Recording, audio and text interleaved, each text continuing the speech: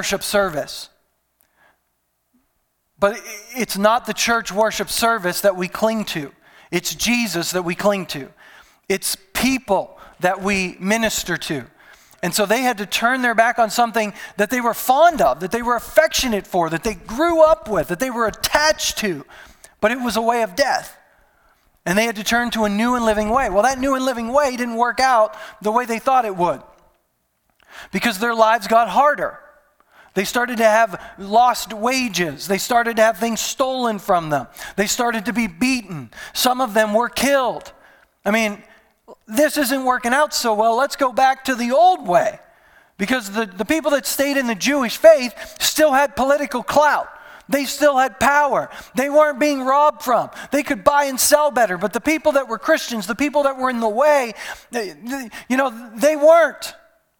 And so they were getting discouraged. They were getting tired. It wasn't panning out. So the writer of Hebrews writes to them, and he does this amazing discourse all the way through the book of Hebrews to show how in every single way the new covenant in Jesus is way better than the old covenant. Trying to encourage them that I know this is hard and I know this is difficult, but do not turn back from it. This is the way of life. This is the new and living way. Look, you can see it when you compare the old and the new. You can see God's hand all the way through it. You can see how the Old Testament was a foreshadowing of the New Testament. You can see how the sacrifices pointed to Jesus, the whole high priest and our high priest, and he does all of that to help them understand that this isn't just some, fly by the seat of your pants written yesterday book. This is a design. This is a plan from God who founded the world. He put this into motion. This is his plan. And even if you think it's not working out, trust him. Trust him. And so he reminds them that Jesus is better than prophets and angels and Moses and any high priest. He's better than any other covenant. And especially in chapters 7 through 10, as he starts talking about Jesus being our ultimate high priest, and he really goes into detail of the sacrifices. Now, he's kind of concluded that. We concluded that on Easter Sunday, where Jesus was our sacrifice once for all time, and he's taken away our sins, and he's brought us into relationship with God. And now we come to verse 19. This is where we left off. Why don't we go back up to verse 15? Now let's go to verse 14 so we can read into it, because you really need to read into it in case you forgot Easter or you weren't here on Easter. For by that one offering, verse 14, he forever made perfect those who are being made holy. And the Holy Spirit also testifies that this is so. For he says, this is the new covenant I will make with my people on that day, says the Lord. I will put my laws in their hearts. I will write them on their minds. And he says, I will never again remember their sins and lawless deeds.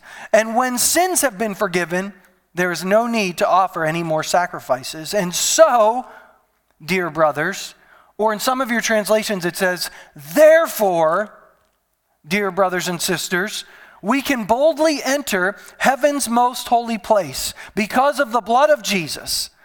By his death, Jesus opened a new and life-giving way through the curtain into the most holy place. And since we have a great high priest who rules over God's house, let us go right into the presence of God with sincere hearts, fully trusting him. For our guilty consciences have been sprinkled with Christ's blood to make us clean. Our bodies have been washed with pure water. Let us hold tightly without wavering to the hope we affirm, for God can be trusted to keep his promise. Let us think of ways to motivate one another to acts of love and good works. And let us not neglect our meeting together, as some people do, but encourage one another, especially now that the day of his return is drawing near.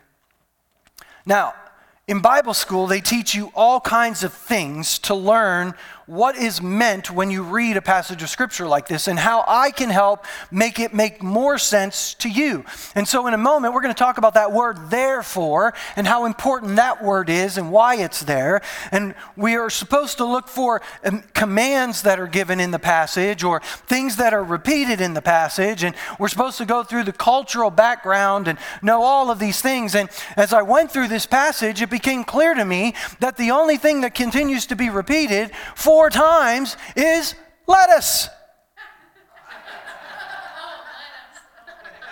Yeah, some of you will get that later, and so I called this spoiled lettuce. Spoiled lettuce. You're like, why? Let me tell you.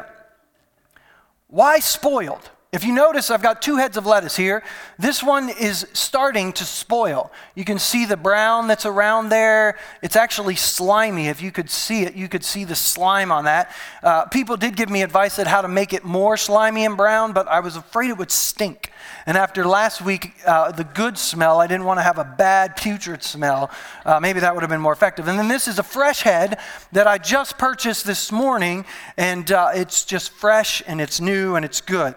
And so when the writer says that word therefore in the Scripture, he has gone through talking about the old covenant, the old system, the old law, and how Jesus has provided a far better way than the old covenant. And so since Jesus has provided this far better way, therefore, in other words, because of what he's done, here's what we now should do. In other words, here's what our response should be to what Jesus has done. And so he begins to talk about this new life-giving way. He's kind of recapping that Jesus opened for us by his death. And then he begins to show us a few ways that we can actually make sure we take what Jesus did and apply it to our lives. Because here's the thing we've got to understand about the position that Jesus has given us in Christ Jesus. We can waste it. We can waste it. The most powerful moment of history when he said it is accomplished and God is no longer counting our sins against us because of the blood of Jesus Christ, that only applies to our lives if we put confidence back in Christ. Forgiveness is only given to us when we ask for it and we receive it. Otherwise, it's wasted. It's wasted. The book of Hebrews has gone on and on kind of explaining this to us. Look at chapter 2. We must listen very carefully to the truth we have heard, or we may drift away from it. It may be wasted. It doesn't matter how much truth you've heard, how many books you've read, how many sermons you've heard, how many times you've said amen. If we don't pay attention to what we've heard, and by pay attention I mean keep diligently putting into practice what we've learned. Some of us read so many books and hear so many sermons, there's no way possible we can put into practice all that we're hearing. It would be better for us to take a step back, hear a whole lot less. And for some of us that maybe only come to church once every 6 weeks, it's a little easy. I don't know, that was naughty of me, but what makes us think we can escape if we ignore this great salvation that was first announced by the Lord Jesus himself and then delivered to us by those who heard him speak? He talks about how the people in the old covenant, if they rejected the law of Moses, they died. How much more severe would it be for us to hear the message, to become fresh and clean, and then let it spoil because we didn't pay attention to it? Then he says it in Hebrews chapter 3. Be careful then, dear brothers and sisters, and make sure your own hearts are not evil and unbelieving. He calls them brothers and sisters. Meaning there's a salvation experience to bring them into the family of God. But make sure our hearts are not evil and unbelieving, turning you away from the living God. Remember when we talked about salvation under the umbrella? I told you, you can't fall outside the umbrella. You don't fall away from God. But sin can deceive you to the point where you turn away from God.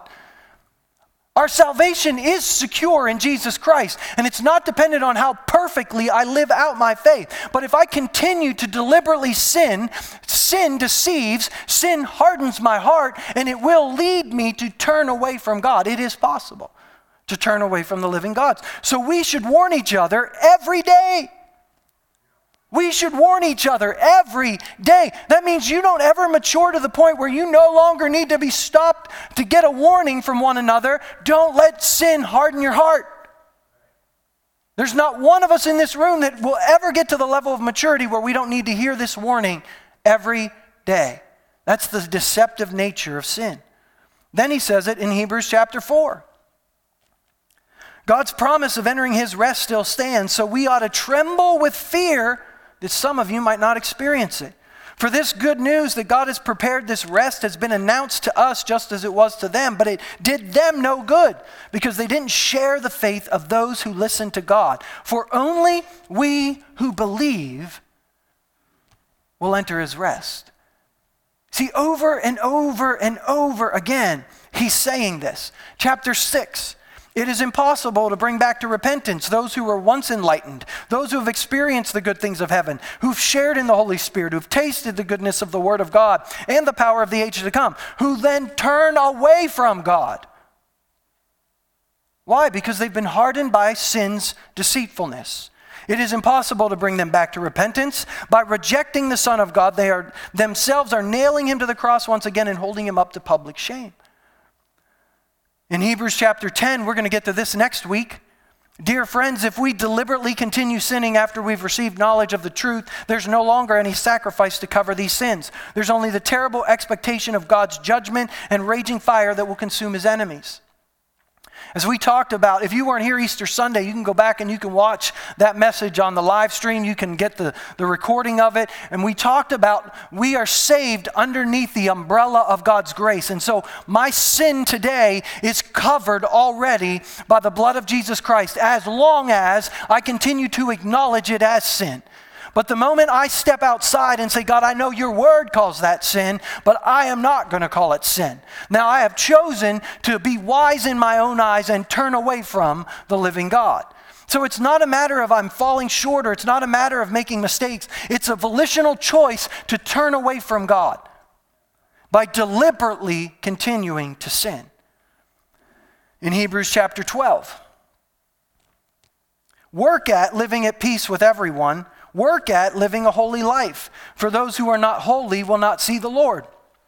Look after each other so that none of you fails to receive the grace of God. How could you fail to receive the grace of God? By not living a holy life. What's a holy life? The word holy, we just learned this in our Bait of Satan study on Wednesday nights, and it's just this morning. The word holy means to be a cut above. Meaning there are some cuts of meat that are lower. I know that he said fabric, but come on, meats. Okay? We want to be a cut above. We don't want to be some chuck steak, some ground steak. We want to be a T-bone steak or a ribeye steak. We want to be a cut above. And God is a cut above us. My ways are not your ways. My thoughts are not your thoughts. They're higher. They're a cut above yours. So come up to mine.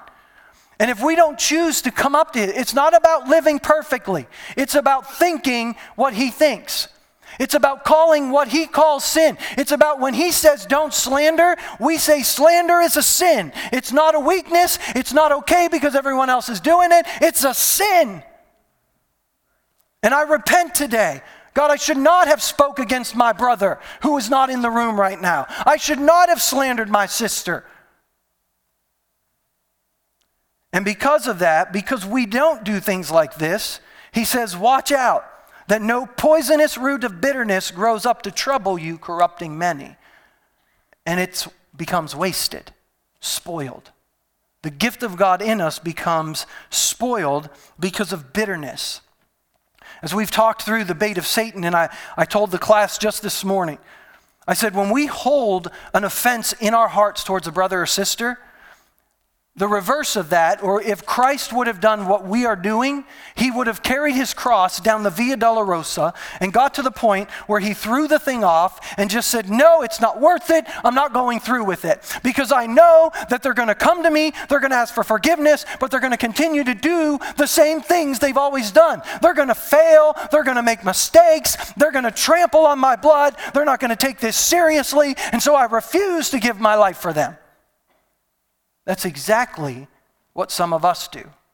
when we refuse to forgive our brothers and sisters. And that's why the gospel says you won't receive God's forgiveness if you don't offer it. Because Jesus didn't do that for us. He took it on the cross and he said, Father, forgive them, for they know not what they do. And if you think he was just referring to the crowd around him, he was referring to you and I in ages past. And that forgiveness still stands. And if we don't deal with those things, salvation in our lives can literally spoil. Last week, we looked at 2 Corinthians chapter 5, where God no longer counts our sins against us. God made Christ, who never sinned, to be the offering for our sin so that we could be made right with God through Jesus Christ. And we stopped, and we didn't go into chapter 6, but the very next verse in chapter 6. As God's partners, we beg you not to accept this marvelous gift of God's kindness and then ignore it. Meaning, don't say a sinner's prayer and then just go about your day thinking you're covered because you've got fire insurance. You have entered into a covenant relationship with the living God, to walk with him, to talk with him, to come up to his level of living. You didn't buy fire insurance, you bought a relationship. You didn't buy anything, you entered a relationship where somebody else paid the price for you. And if we don't pay attention to these things, salvation can spoil. And so he gives us things that we can do to make sure that we put these things into practice. He actually gives us 3 separate lettuces. Let-uses. Yeah, I've been so excited for this all week. The jokes are going to get really corny today. But he's given us 4 in the translation I read to you, but the last 2, in some of your translations, the very last one is not a let us. It actually starts with the word not forsaking yourselves, and we'll talk about that, but there's at least 3 lettuces that we're going to look at for what we need to do. And I hope the picture of spoiled lettuce helps us remember what that means, because I think it's interesting that the writer chooses the words, let us. Because he could have very easily just plural you said, and so because of what Christ has done for you, you do this, you do that, you do this. But he brought us together and he said, let us. And as we've been talking about coming into the body of Christ and community of the fellowship of believers, I don't think it's by accident that he chooses these words, let us. And why is there an us? I think Pastor John did an amazing job last week talking about the siblings of our parents and how different parts of our parents' characteristics comes out in each of our siblings. And if you get all of those siblings together, you get a fuller picture of the parents. That's a great understanding, because in 1 Peter chapter 4, Peter says God has given each of us a gift, a grace from his great variety of spiritual graces. Use them to serve one another. Then everything you do will bring glory to God through Jesus Christ. All glory and power to him. So in other words, what God has done is he's taken a grace that's in his life and he's put it on each of us. It's a part of his character. It's a part of his nature. It's who he is. And as we come together in a body and we worship together and we serve together and we are in community together, we get all of these graces together and we see a fuller picture of who God is. I mean, he could have put all of his graces in all of our lives, and he did. But he wants us to stay together. And so this is what Peter says. In fact, in the New International Version, the NIV, it says, we should use the grace that we've been given as a steward of God's grace in its various forms. And so that's why there's an us in the body of Christ. But our culture doesn't want us. We want to make faith a private matter. You know, my relationship with Jesus is just a personal thing. What's going on in my life is personal. I got an unspoken request. You know I'm having surgery, but I don't want to tell anyone because it's personal. There's nothing personal about a relationship with Jesus Christ. We've been called into a body. Why shouldn't the body know what's going on in our lives? Because of pride.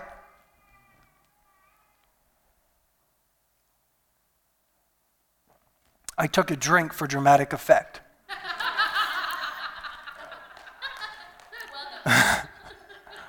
Because of pride. because we don't want to. We don't want to get hurt. It's not of anybody's business. We don't want anyone to know how much we give in the offering. It's a private thing. Really? Because this book doesn't make it a private thing. Paul compares what one church gives to what another church should give. Jesus stood watching what everyone put in the temple. And he even remarked about it. This woman gave more than that guy. They were selling stuff in the early church and bringing all of the money and laying it at the apostles' feet. Not for a pride issue, not so people would be, oh, look how spiritual you are, so that people would be encouraged by the testimony. The grace of God in their lives. God's grace enabled them to do that. But what did Ananias and Sapphira do? Man, we want people to look at us that way. And instead of developing the grace of giving that Paul calls it, they go out and sell a land, and then they keep some of the money, and they offer part of the money. They lied. And the scripture says you lied to the Holy Spirit. You didn't lie to God. And they both fall over dead. And Peter says, it was all yours to begin with. You didn't have to do this. You were under no obligation to sell land. You were under no obligation to bring all the money. But because you lied, it's spoiled. The us factor needs to become more a part of our lives. See, our culture takes the let us, and they want us to be like this. Leave me alone. Yeah, that was good. Leave me alone. I don't want to be a part of a body. I don't need to be a part of a body. It's just me and Jesus out there. But do you know what the scripture says? No, it's not leave me alone. It's let us. And we keep fighting it. Leave me alone. Let us. Let us. This is what we're called to do. And so he gives us, I know, I have been so excited for that joke. I'm glad that somebody liked it. But this picture of I just want to be by myself is not a biblical concept. We need one another. You don't need it because of some personal level of fulfillment that you need. But you need it to develop the character of Christ in your life. And part of that is being vulnerable with other people that have the potential to hurt you or who have already hurt you. Trust me, I know what that path looks like. So what do? He gives us three things. What do we do to make sure salvation does not spoil in our lives? Here's the first one. Let us go right into the presence of God. Now, God's presence is everywhere all the time. But you and I have to choose whether to access it or go into it. I mean, you think of Jacob when he wrestled with God. Surely God was in this place and I was not aware of it. People sometimes go to church services and they sit there and they don't experience anything. And then they surrender themselves to Christ and they follow him and then they begin to sense God's presence. They become aware of his presence. And it has nothing to do just with my feelings.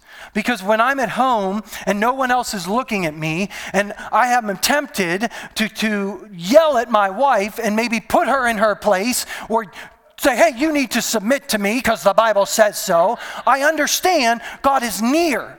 He's present. And although right now I feel anger, the spirit inside of me is saying, no. Don't act like that. Treat her as Christ has treated you. Because God did not vent his anger on you who deserved it. He vented it on Christ who did not. And so I become aware of his presence despite my feelings and I act accordingly. And I treat her with the love. Now, I'm not saying I treat my wife perfectly. Just sit down and talk to her. She won't tell you because she doesn't want to gossip. But we all make mistakes. We all treat people like we shouldn't. And you know what we do? We apologize. We work it out. We walk through life together.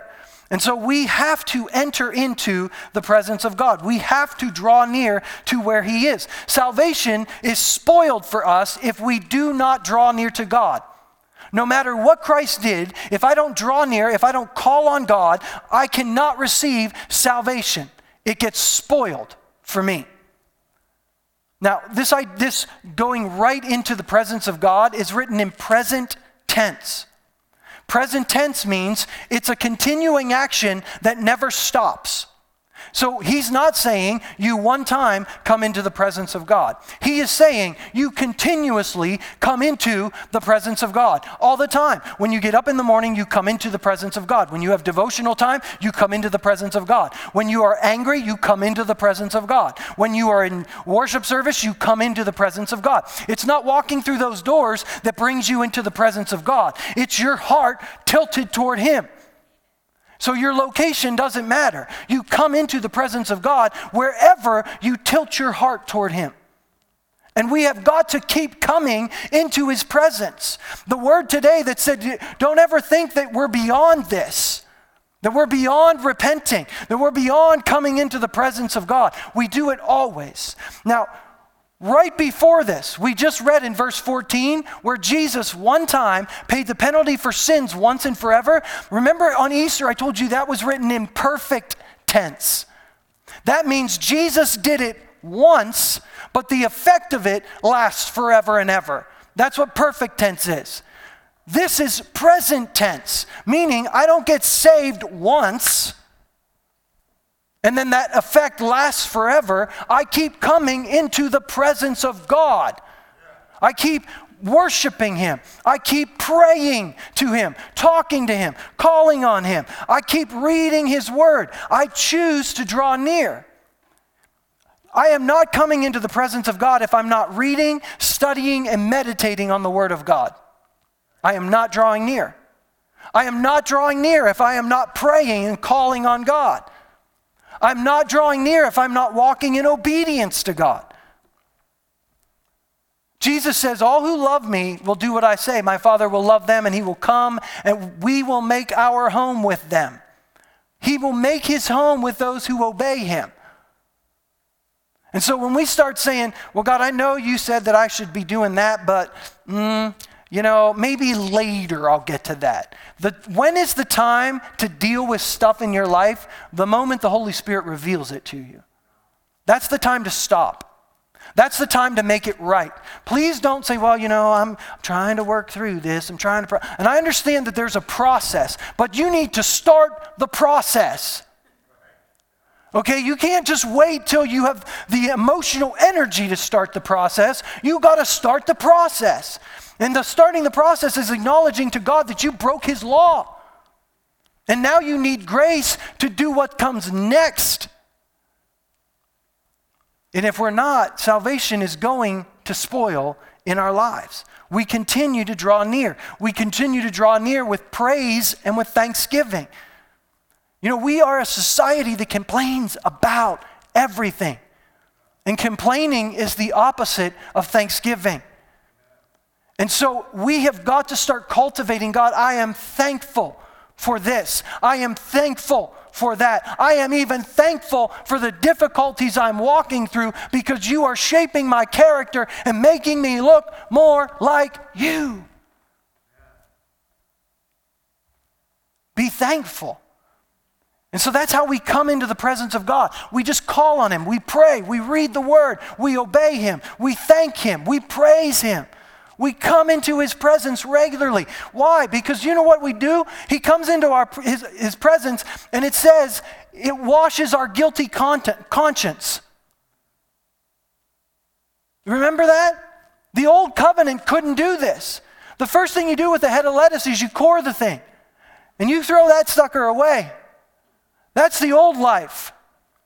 But here's the thing, the old life tries to keep reattaching itself. And I have never had a head of lettuce that was so, I wish I would have done this in front of you because this baby was hard to core. I literally had to dig it out. What a great symbol of what has to happen in our lives. Sometimes we got to dig that thing out. And the only way you're going to dig it out is to keep coming into His presence. The only way your guilty conscience can get washed is in His presence. And He washes our bodies. You take it, you run water on it, you run water this way so that the water seeps into all of it. We keep coming into His presence. The second thing He tells us to do, to hold tightly without wavering to the hope that we affirm. Now, salvation does not depend on me holding on to God, because he's holding on to me.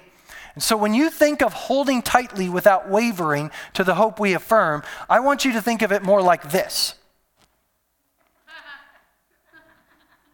I want you to think of it like Velcro. See, when you come into the presence of God, he gives you a Velcro suit, so you stick to him. But in the world, the Velcro gets a little unsticky. Or when we're on the Velcro wall and we're squiggling and we're squirming because we don't like what's going on in our lives and we're just doing whatever we want to do, and the Velcro starts to lose its stickiness, so we come back into the presence of God to get Velcro reattached to us so we can stick to him.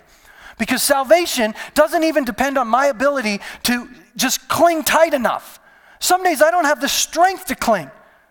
And so I have to say, God, help me to cling to you. I love the old hymn that says, bind my wandering heart to you. It's his grace. So think of yourself wearing Velcro, and it'll change the way you read the scripture. When you read Psalm 46:10, instead of be still and know that I am God, you'll read it as stop squirming and know that I am God. You're ruining the Velcro. Trust me. Hold tight. Because see, here's what happens. I do what Jesus said. I obey Jesus. But Pastor, my circumstances aren't changing. I mean, my spouse isn't changing. My kids aren't changing. My boss isn't changing. My finances aren't changing. My health isn't changing. I mean, I'm doing everything that God said, but nothing is changing. And apparently neither is our character. And that's what's supposed to change. I come to salvation and I obey him because he said this is the path of life. And sometimes the path of life is filled with death. And even when that doesn't make sense, I hold tightly without wavering to the hope I affirm. Against all hope, Abraham in hope believed in God. And he did so, as Hbrews says, without wavering. For those of you that are like, well, I waver all the time. Abraham had Ishmael.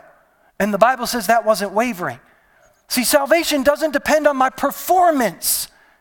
It depends on my repentance. Let us hold tight to the faith that we claim without wavering. In Galatians chapter 6, verse 9, do not get tired of doing what is good.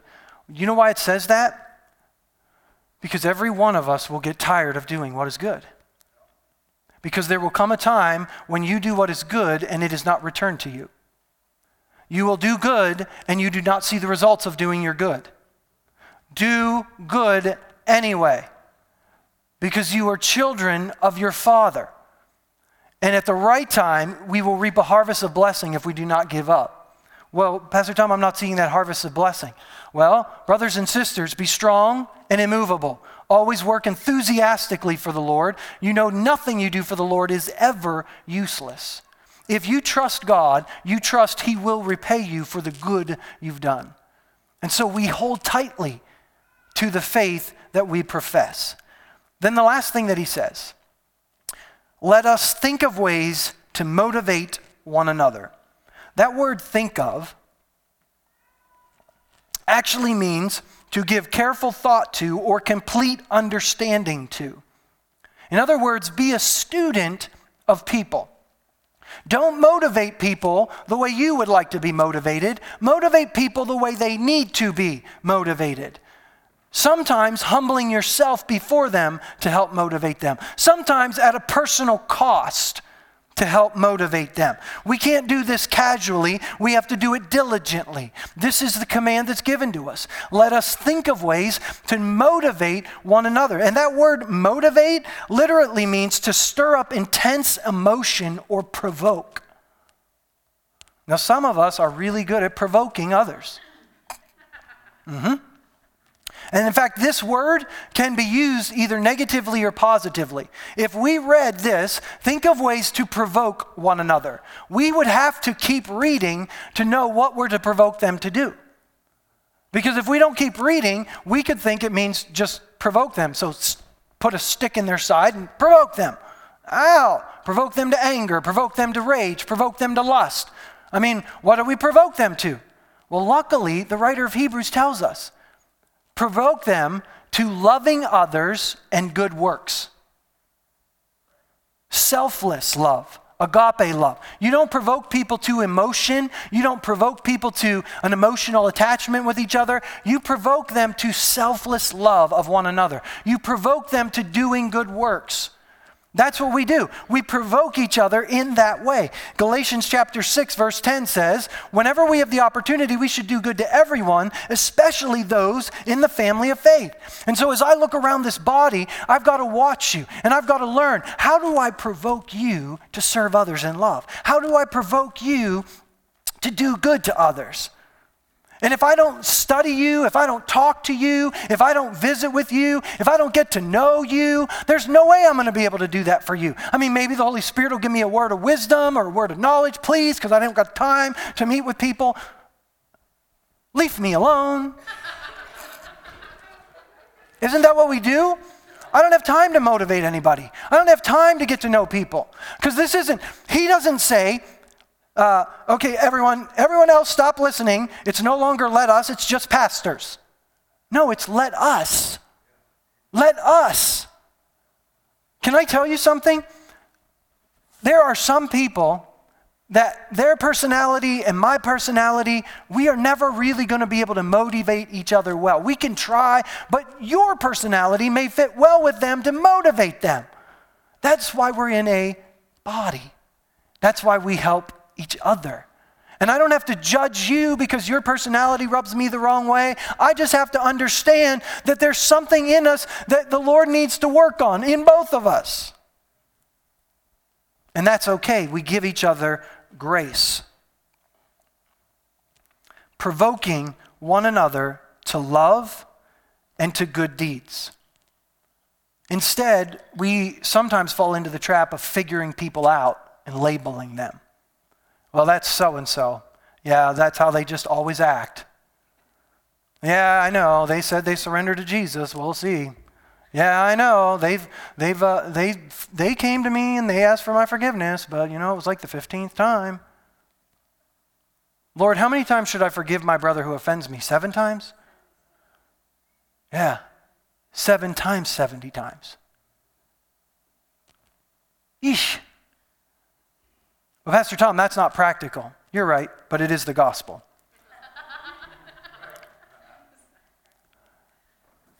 In fact, the gospel goes even farther.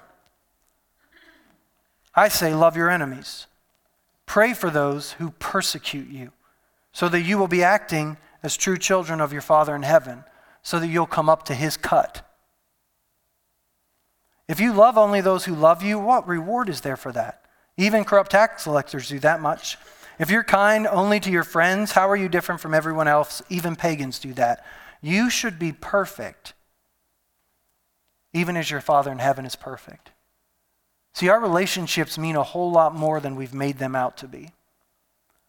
And if we aren't motivating each other to love and to good deeds and to service and to selfless love, if we're not actively involved in that, this is what our salvation is starting to look like. But if we'll come back into the presence of God and we'll hold tightly to the faith that we affirm, what faith? That there's hope in God for everyone, even if they fail 489 times. There's hope. Against all hope, we hope. And then we allow him to continue to root out, sprinkle our guilty conscience, wash our bodies, and we just continue to choose to motivate each other toward service and toward love. Then our salvation starts to stay fresh. See the difference? The last part of this, it says in some translations, let us keep meeting together. Let us not neglect meeting together is what it says. But I must not have that verse. But let us motivate one another to love and good deeds, and then let us not forsake the assembling of ourselves. To forsake or neglect is to leave behind or to walk away from. In other words, it just becomes less and less important. That's what neglect means. Now, I know that there was a time where we taught in churches that every time the doors are open, you need to be in church or you don't love Jesus. And so to correct that, we've made it very personal. I can go when I have time. I can go whenever, I don't want to go to the lake. I can go when, I want to spend family time. I don't need to go to church to be a Christian. And, you're right. But there's a reason the Bible warns us to not forsake or not walk away from or not neglect meeting together. Because we're supposed to meet together to console one another. We're supposed to meet together to encourage one another. We're supposed to meet together to use the grace that's on our lives so that everyone gets a fuller expression of who our Father is, so that we can all grow and be built up, be mature and complete. And then when we walk out those doors, we can go into our mission field fully equipped, fully encouraged, fully empowered, and be able to bring others into the kingdom of God. Not bring them to church, bring them into the kingdom of God. So we can heal the sick and raise the dead and cast out demons where we are. And if he says, don't forsake coming together, don't neglect coming together, because some are in the habit of doing that. He says that because obviously there's a habit of not coming. Obviously there's a war incoming. You're not going to wake up Sunday morning and be like, "Whoo, can't wait to get to church today." Woo, unless you're Mark. But everyone else is going to have to fight for it. You're not going to want to come. You're not going to want to assemble. You know what? Because that person said that mean thing to me, and so I'm not going.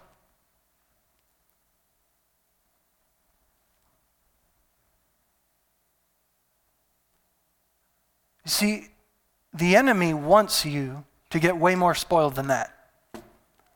God wants you to look like this. And so he's not afraid to tell you that the path you're on is going to end here. And that's why the writer of Hebrews says, don't stop coming together. In fact, he says, do it more and more now that you see the day of his return drawing near. Salvation is the most powerful thing in our lives. But if we don't apply it by coming into the presence of God, holding tightly without wavering to the hope we affirm, and then thinking of ways to motivate one another and for assembling together to motivate one another to serve and to love. If we don't do that, our salvation's in danger of ending up like this. It doesn't happen the first time you miss. Okay, that's legalism. It doesn't happen the first time you bite someone's head off when they come to you. That's legalism. But if you allow that stuff to stay in your heart and you don't come into the presence of God to get that stuff washed off, this is what happens. And that's where we end up. And so today, as we get ready to close, this is what I'm going to do. I'm going to ask you, if you've never drawn near to Christ, you've never applied his sacrifice to your life at all, and you need to do that. If today would be that first time, I'm going to ask you to respond. If you're here and maybe you've drawn near at one point, but you've stopped drawing near. You've stopped holding tightly. You're tired. You'll admit it today. You just say, I am so tired of holding on. I need someone to hold on for me. Then you need to cry out. You need to come into the presence of God to get some Velcro reattached today, because he wants to hold you when you don't have the strength to hold yourself. Some of you need to think of ways to motivate one another. Some of you need to work on a relationship that you're at odds with someone. You need to fix it.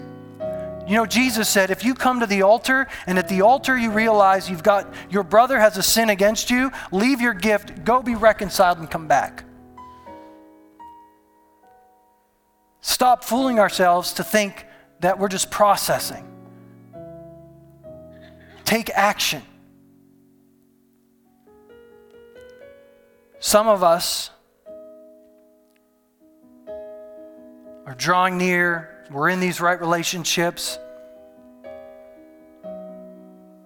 And we're good. We're good. Everything that I've said today, you're like, yeah, Holy Spirit, that's me. And for us, the danger is, don't ever think I just automatically stay like this. Heed the warnings and just keep coming into the presence of God. And so, Father, today, I ask that you would help us to apply the words that you've spoken to us. God, the words that have come from me, Holy Spirit, I ask that you'd help every one of us to forget everything that I have spoken. The words that come from you, Holy Spirit, I ask that you would put them deep in our hearts. Help us not to turn from them to the right or to the left. Help us not to justify them, to walk against them, but help us to receive them fully today. If you're here and you've never drawn near to Christ, I want you right where you are to just lift up your hand and say, today I want to draw near to Jesus. I want to come to him. I've never done that before, and I want to make that step today. You may not fully understand what that means, and we'll talk with you in just a few minutes and explain it further. But if you say, that's me, I know I need to draw near to Jesus today. I want to draw near. Slip up your hand, put it right back down. Say, pray for me. Okay, if you're here today and you've drawn near at some point in your life, but you know you've wandered. You've wandered away from the truth. You've wandered away from what God has said to do. You've not been faithful to put into practice what he said to do. You're not in right relationship with other believers. And you say, or maybe you're just tired. Maybe it's like life has thrown one thing after another at you. It's been your health, it's been your finances, it's been your relationships, it's been sin, it's all kinds of stuff. And you're like, I'm just tired today, and I maybe need some of that Velcro that you're talking about. And if that's you and you say, I just need to come back into his presence today and deal with something fresh, whatever it is, just lift up your hand and say, I'm coming back into his presence. I need something. Anyone else? Anyone else? I need something. Anyone else? Thank you. For the rest of us, I'm assuming that we're continually coming into the presence of God. He's been washing us. We've been dealing with the stuff, actively dealing with the stuff that he's told us to get out. All of us need to grow in our relationships. There's not a one of us in this room that doesn't need to be a better student of other people. There's not a one of us in this room that doesn't need to be more gracious with other people. Don't point to me the long list of people that you're gracious towards. Show me the ones that you're not gracious towards, and that's where the Lord wants you to go. And so all of us need to become students, and so I want to pray that for all of us today, if you allow me. And so if you want to be included in that prayer, or you raised your hand for any of those prayers, I want you to stand to your feet as I close this service today, and I want to pray that blessing over each of our lives, that we would walk in the truth that we've received today and not neglect it and not let it fall off, but that we would put it into practice in every way. And so, Father, today, for those that raise their hands, for those that are coming into your presence, God, to have water washing their consciences, washing their lives, God, maybe reapplying a stickiness, a perseverance in their heart. Holy Spirit, I pray that you would give them today the perseverance they need to continue to be doing good, even in the midst of uncertainty, even in the midst of difficulty and trial, that they would be faithful to do what you've called them to do, God, when it even doesn't look like things are working out the way you've promised. May they hold tightly to the faith they profess without wavering today. Would you wash them today with the water of your word? Would you wash them today? Holy Spirit, would you minister to them with strength, with comfort, with hope that overflows by your power in their lives? Father, for all of us today, I ask that you would help us to be gracious in the way that we act towards one another. You've told us in your word to stop biting and devouring one another, or we will destroy each other. You've warned us time and time again to be careful in how we live in relationship with one another. And we know how easy it is, God, to become offended. We know how easy it is, God, to judge and to label those around us. But Holy Spirit, give us a grace to be a better student of people, to see the things that you see in their lives, to draw out the grace of God in them and not just point to the flaws that we see on the outside. God, help us to be as gracious towards people as you have been with us. And so, Holy Spirit, may that truth take deep root in our lives and transform the way this congregation lives in every way. And now, Father, I ask today that you would bless this congregation. I pray that you would keep them. I pray that you would cause your face to shine on them, that you would be gracious to them, and that you would give them peace. I pray it in Jesus' name. Amen. Amen. If you need to be dismissed, you can. I know we're a little past the noon hour. Thank you for being gracious today. The altars are always open to you. If you need prayer or would like to pray, you can find a place of prayer or find someone to pray with you. Otherwise, God bless you as you go.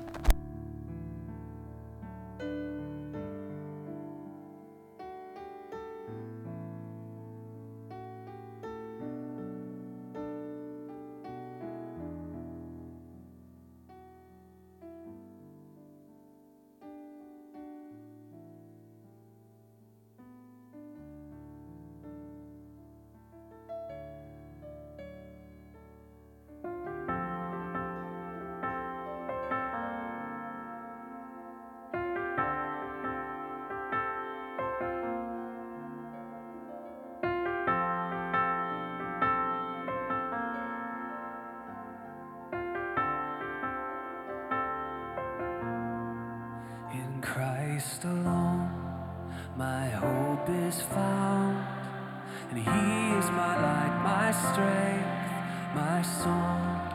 This cornerstone, this solid ground, firm through the fiercest drought and storm. What heights of love, what depths of peace, when fears are still, when striving cease. My comforter, my all in all, here in the love of Christ I stand.